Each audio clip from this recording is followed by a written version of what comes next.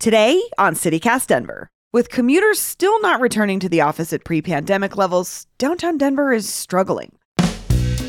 So what does this mean for Larimer Square, the city's most famous and iconic historic block? The new owners, Asana Partners, hail from North Carolina and they have a new plan. But will it work? And if it doesn't, where will we take tourists to shop for Western wear and eat fancy steak dinners? Keep it. We like it. It's where we take our visitors. It's the historic heart of Denver. Keep it a historic square. Westward Editor-in-Chief Patty Calhoun joins me today to discuss the future of Larimer Square. Today is Wednesday, October 19th, 2022. I'm Bree Davies, and this is CityCast Denver.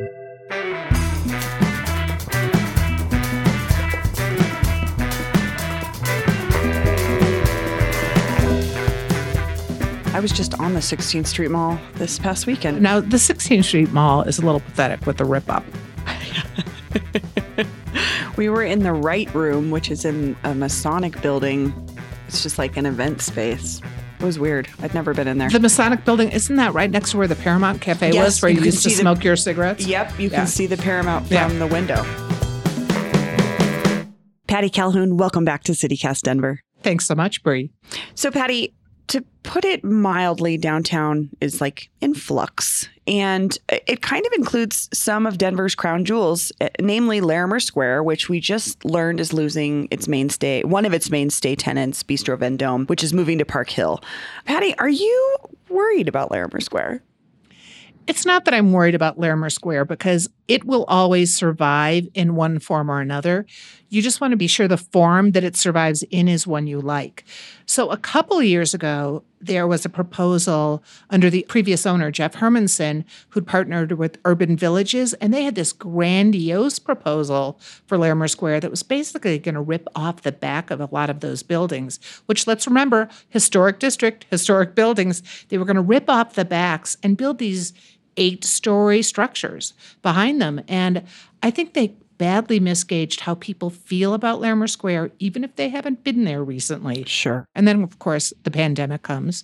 It was sold again to a group out of North Carolina, Asana, which seems to have a better feel for what Denver does and doesn't want. I'm just thinking about something that this original group that purchased it and wanted to do this wild, sort of, it's not even infill. That's the part that confuses me could they just not buy a parking lot nearby and do that? Why did they think Larimer Square was the place to dump some tall buildings? When there are other tall buildings around? Yeah. It was, well, you think about it, if you were trying to sell pricey lofts to people from out of town, and you're like, this is the great historic block and it's very cool, and then you'll have a nice apartment behind it.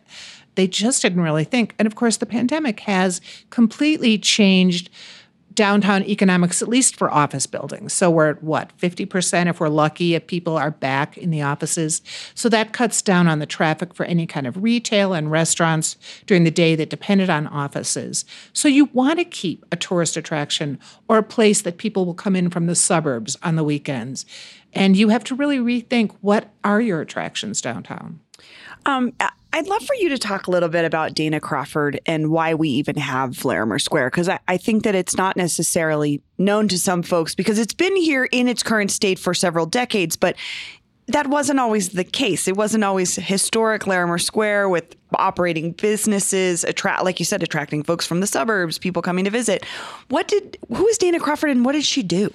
So the backstory on it is 60 years ago, the whole length of it had basically turned into Denver's Skid Row. It was pawn shops. It was flop houses. There were a few places like Lafitte's was there, nice restaurants, but for the most part, it was flop houses by the early 60s. And Dana, who'd moved here, she was originally from Kansas, got into kind of the PR world, development world, was having cocktails one day with some friends at her house in Denver, and she and her husband, and I think it was Dick and Maddie Gibson who brought the jazz concerts here, decided they'd go look at Larimer Square because Dana's like, well, I have an idea. And they go down from their backyard barbecue to this one block of flop houses, and Dana shows how great the buildings are. And she goes, we could develop this. And that's how it started. She wound up buying all these buildings or getting other people to buy the buildings in the 1400 block of Larimer, and it became Larimer Square. And then I think the first historic district in the city in 1970, but it was already by then beginning to run as Larimer Square. I find Dana interesting because she is very much characterized for good reason as a historic preservationist, someone that really helped to push that movement forward. She's also an economic development person. I mean, that's at the root of Larimer is you can do all you want with cool buildings, but you've got to be able to attract people who maybe have a different perception of what is going on there. I grew up in Chicago, so Second City was where you would want to go on the weekends to hang out, which was full of, Second City comedy. And it was just, Old Town was so cool in Chicago. And I think every town had one. And Denver's was going to be like that. And there was Your Father's Mustache and cool bars. And the Magic Pan came in at some point. I don't know when. My first visit to Denver, I came in on the train when I was a kid with my parents. And we were on our way up to go skiing. And it was a whole bunch of families. And we went and ate in Larimer Square, which must have been very new at the time, and went to our first Mexican restaurant, La Mancha, which was downstairs that I don't think exists anymore. But Larimer Square at the time was really geared for tourists. And when we first started westward, we talked to Dana. We were so excited. We're like, we could get people from Denver to come here, like just for dinner for fun, because that's what people in their 20s wanted to do, go into town and see what was going on. Yeah, and I mean, I grew up going to Larimer Square in the 90s. And then as a teenager, we did a lot of cruising down Larimer, and it was the spot where people hung out. Right. By then there were clubs you could go to, whether you were young or old, good jazz places. But Larimer Square's gone through a lot of different iterations. And we're now in probably the fifth, I'd say, and about the fourth owners. Yeah. So we have these new owners. And I know you had mentioned there was this plan in 2018 that the owners at the time wanted to blow out the backs of these buildings, build these big structures. But it's changed now. That, like you said, people didn't like that idea. A new company has come in. But I'm wondering, these are old buildings. Is there a lot that needs to be done? Well, there is a lot that needs to be done to them. But interestingly, people who are in those buildings pay into, a special Larimer Square fee. Union Station has one. There are a lot of different areas around town. So there's always been a little bit of question on why that money wasn't used to keep the buildings up to the level they should have been. On the other hand, these are 150-year-old buildings in some cases, so their costs are going to be unusual, and retrofitting them is going to be really unusual. And that's the newest level we have. I mean, in 2018, that was the big excuse they used, and that's why they had to blow up half of them and build big buildings. Now, Asana, that wound up buying it from Jeff Hermanson, seems to think they can do a lot of those renovations, and you've seen the renovations maybe around the building that holds Ted's Montana Grill.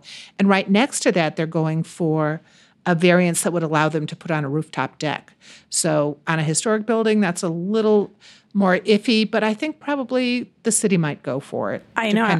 I'm thinking about Tamayo right across the street has a killer rooftop patio. But they didn't have to do any demolition to make that patio. A lot of those were already flat-roofed buildings or new buildings infill in Larimer Square. So it seems like this current ownership has the intention of keeping that historic feel or facade. We certainly hope so. I mean, one of the reasons Bistro Vendôme had to move, it had been on a lease-by-lease basis. Now, under the 2018 plan, that building would have just disappeared. Now, with the new owners, they're planning on restoring the building, doing a lot of work upstairs, but it's going to be closed for 2 or 3 years, which is why Bistro Vendôme had to move. And inside those buildings, the upper second, third floors, there are a lot of little rooms that are not particularly the way businesses operate in 2022. So as I understand it, they want to open up those spaces more for businesses that want to have offices there. So that makes sense because, for Bistro Vendôme, I think a lot of its appeal, obviously the food, but it was the atmosphere. The structure itself created this cool space. And it seems like it would be hard to replicate in a new location, but I also can't imagine trying to close my business for 2 to 3 years and then you're just surviving. not going to make it. So I think in this case, moving to Park Hill, to a neighborhood hungry for a good restaurant like that was smart. But we also lost places like Gusterman's. Its lease wasn't renewed. Victoriana, its lease wasn't renewed. They had to go. So there's no question that the new owners are also also trying to change the complexion of what places are in the buildings. What do you think they want? Because I have to say, once the market closed, I didn't have much of a reason to go down there. To defend the new owners, rarely. The market wanted to go anyway. They were going to close. That was going to be retirement. What the handsome boys, Josh Schmitz, who runs a lot of things around town, he's putting in some temporary restaurants, temporary clubs, doing a lot of activation, Halloween pop-ups. Not a bad idea if you want to bring people downtown right now to do fun of the moment ideas. But do you think the new owners are just trying to clean house and start over on the block? I don't think they're going to start over entirely because you've got to guess like Ocean Prime, Capitol Grill, which are chains, but those guys have the bucks and they're going to keep paying. And presumably those restaurants are still attracting people. Yeah, that's a good point. Rioja's doing very well. I mean, it's about to turn 20, so that's great. So there are still some restaurants that do extremely well there, but we're going to see a lot of changes.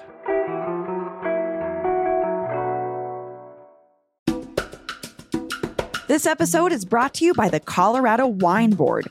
Because the wine community here is surprisingly robust. I mean, think about Bigsby's Folly and Infinite Monkey Theorem here in Denver alone. And there are urban wineries all across the Front Range. Then there's the Western Slope, Paonia, Palisade. Hello, Palisade wine? Are you kidding me? It didn't used to really be a thing, but from what I hear, it's very much a thing now.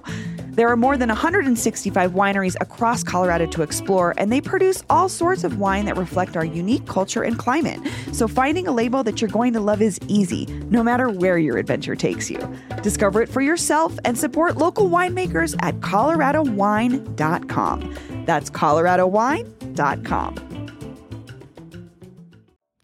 Talking about how people felt when they rolled out this potential plan in 2018, I just wonder, though, do people care that it's historic? I think they do. Well, they certainly, in 2018, they were mad. And that was because of getting rid of some of the historic buildings. I think now people like to go down to the block, which is still closed to traffic, and I think will remain closed which is awesome, yeah. to traffic, which is great. It'd be nice if it could look better, but technically, under city laws, they have to have those temporary barricades up. They can't do nice little planters and walls. People just like to be able to know there's a place they can go and have some fun and see cool old Denver things and look at the mountains from the street and just say, this is a go-to place. And you can tell that Union Station learned that lesson. Yeah, and at the root of it is you can put cool restaurants in a space, but a lot of it is, it feels cool. It looks cool. It has a very specific feeling. It's definitely like that old Denver sort of Wild West. So the old buildings do make a difference, even if the market isn't there. I mean, I'm not actually sure what's in the market at the moment. Every time you go down there, you will see a new building is being renovated or there's a posting for we want to put something on the roof. So we have to pay attention because they are filing plans with the city as they want to make changes that aren't within the current zoning code. So we'll start to see what these things are that they want to put in. What kinds of restaurants, what kinds of maybe other activities. And you have to update it for the next generations. The Magic Pan was not going to make it forever. And there was some German Oompa store. I can't remember what that was. And I loved places like Crybaby Ranch, but like everything, you go through different eras. Yeah, and Crybaby Ranch was really, to me, felt like very 80s wear. It was a cool store that sold great, really interesting looking clothes, but it was a very specific genre and time. Right. I miss Victoriana. I miss Gusterman's. You want to make sure they keep local retail because there were horrible times when it was like Talbot's. Who needs to go downtown to downtown Denver for Talbot's? No, you can go to the Cherry Creek Mall for Talbot's. So I'm also thinking about just across Spear, Cronky's planning this huge new development. And I see those areas as connected. I think about if I go to an event at Ball Arena, often I'm in Larimer Square or on Market getting dinner beforehand. But how do you think that these things work in tandem? Will they connect in any way? The more liveliness there is, the more liveliness comes down. That's the whole plan downtown Denver wants right now. Get people down there, and then more people will come, and then more businesses will come. The original plan for Auraria actually had Larimer Square much more connected, and the DCPA, the Denver Performing Arts Complex, much more connected with Auraria. The whole idea was that was all part of the urban environment. So this Cronky plan could work that way, but at a certain point, will we be over-restauranted? Will we be over-entertained? And will the place that suffers be the uptown end of the mall, which is in dire need of some activation? Yeah, it really is. Ugh, I don't know. The 16th Street Mall is still a whole other beast. Well, Patty, thank you so much. Oh, my pleasure. And here's what else Denverites are talking about. Denver City Council has officially approved Ron Thomas as the next police chief.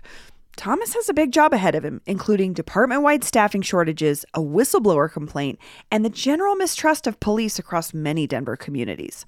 As Denverite pointed out, in the same city council session that approved the new chief, council members also signed off on a $350,000 payout to a photojournalist who was assaulted by police during the 2020 George Floyd uprisings.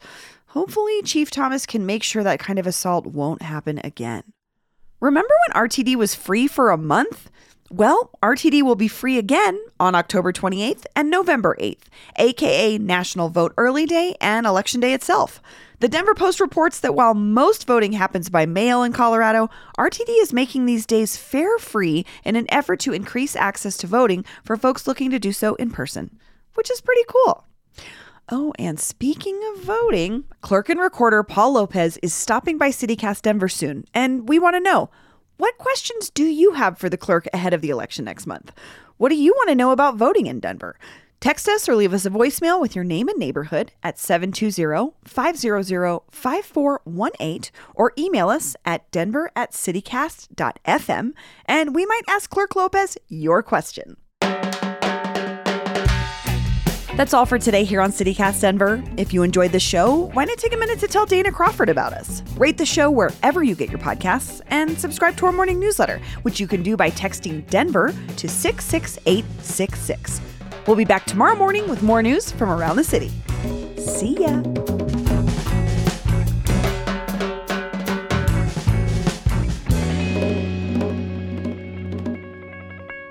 They do when you refuse to put your shoes back on and you've already put $20 worth of Billy Joel songs in the jukebox, and then you don't even get to enjoy them because you've been 86 from Coyote Ugly on a Sunday afternoon for being belligerently drunk. Which is why I don't drink anymore, Paul, in case you were wondering.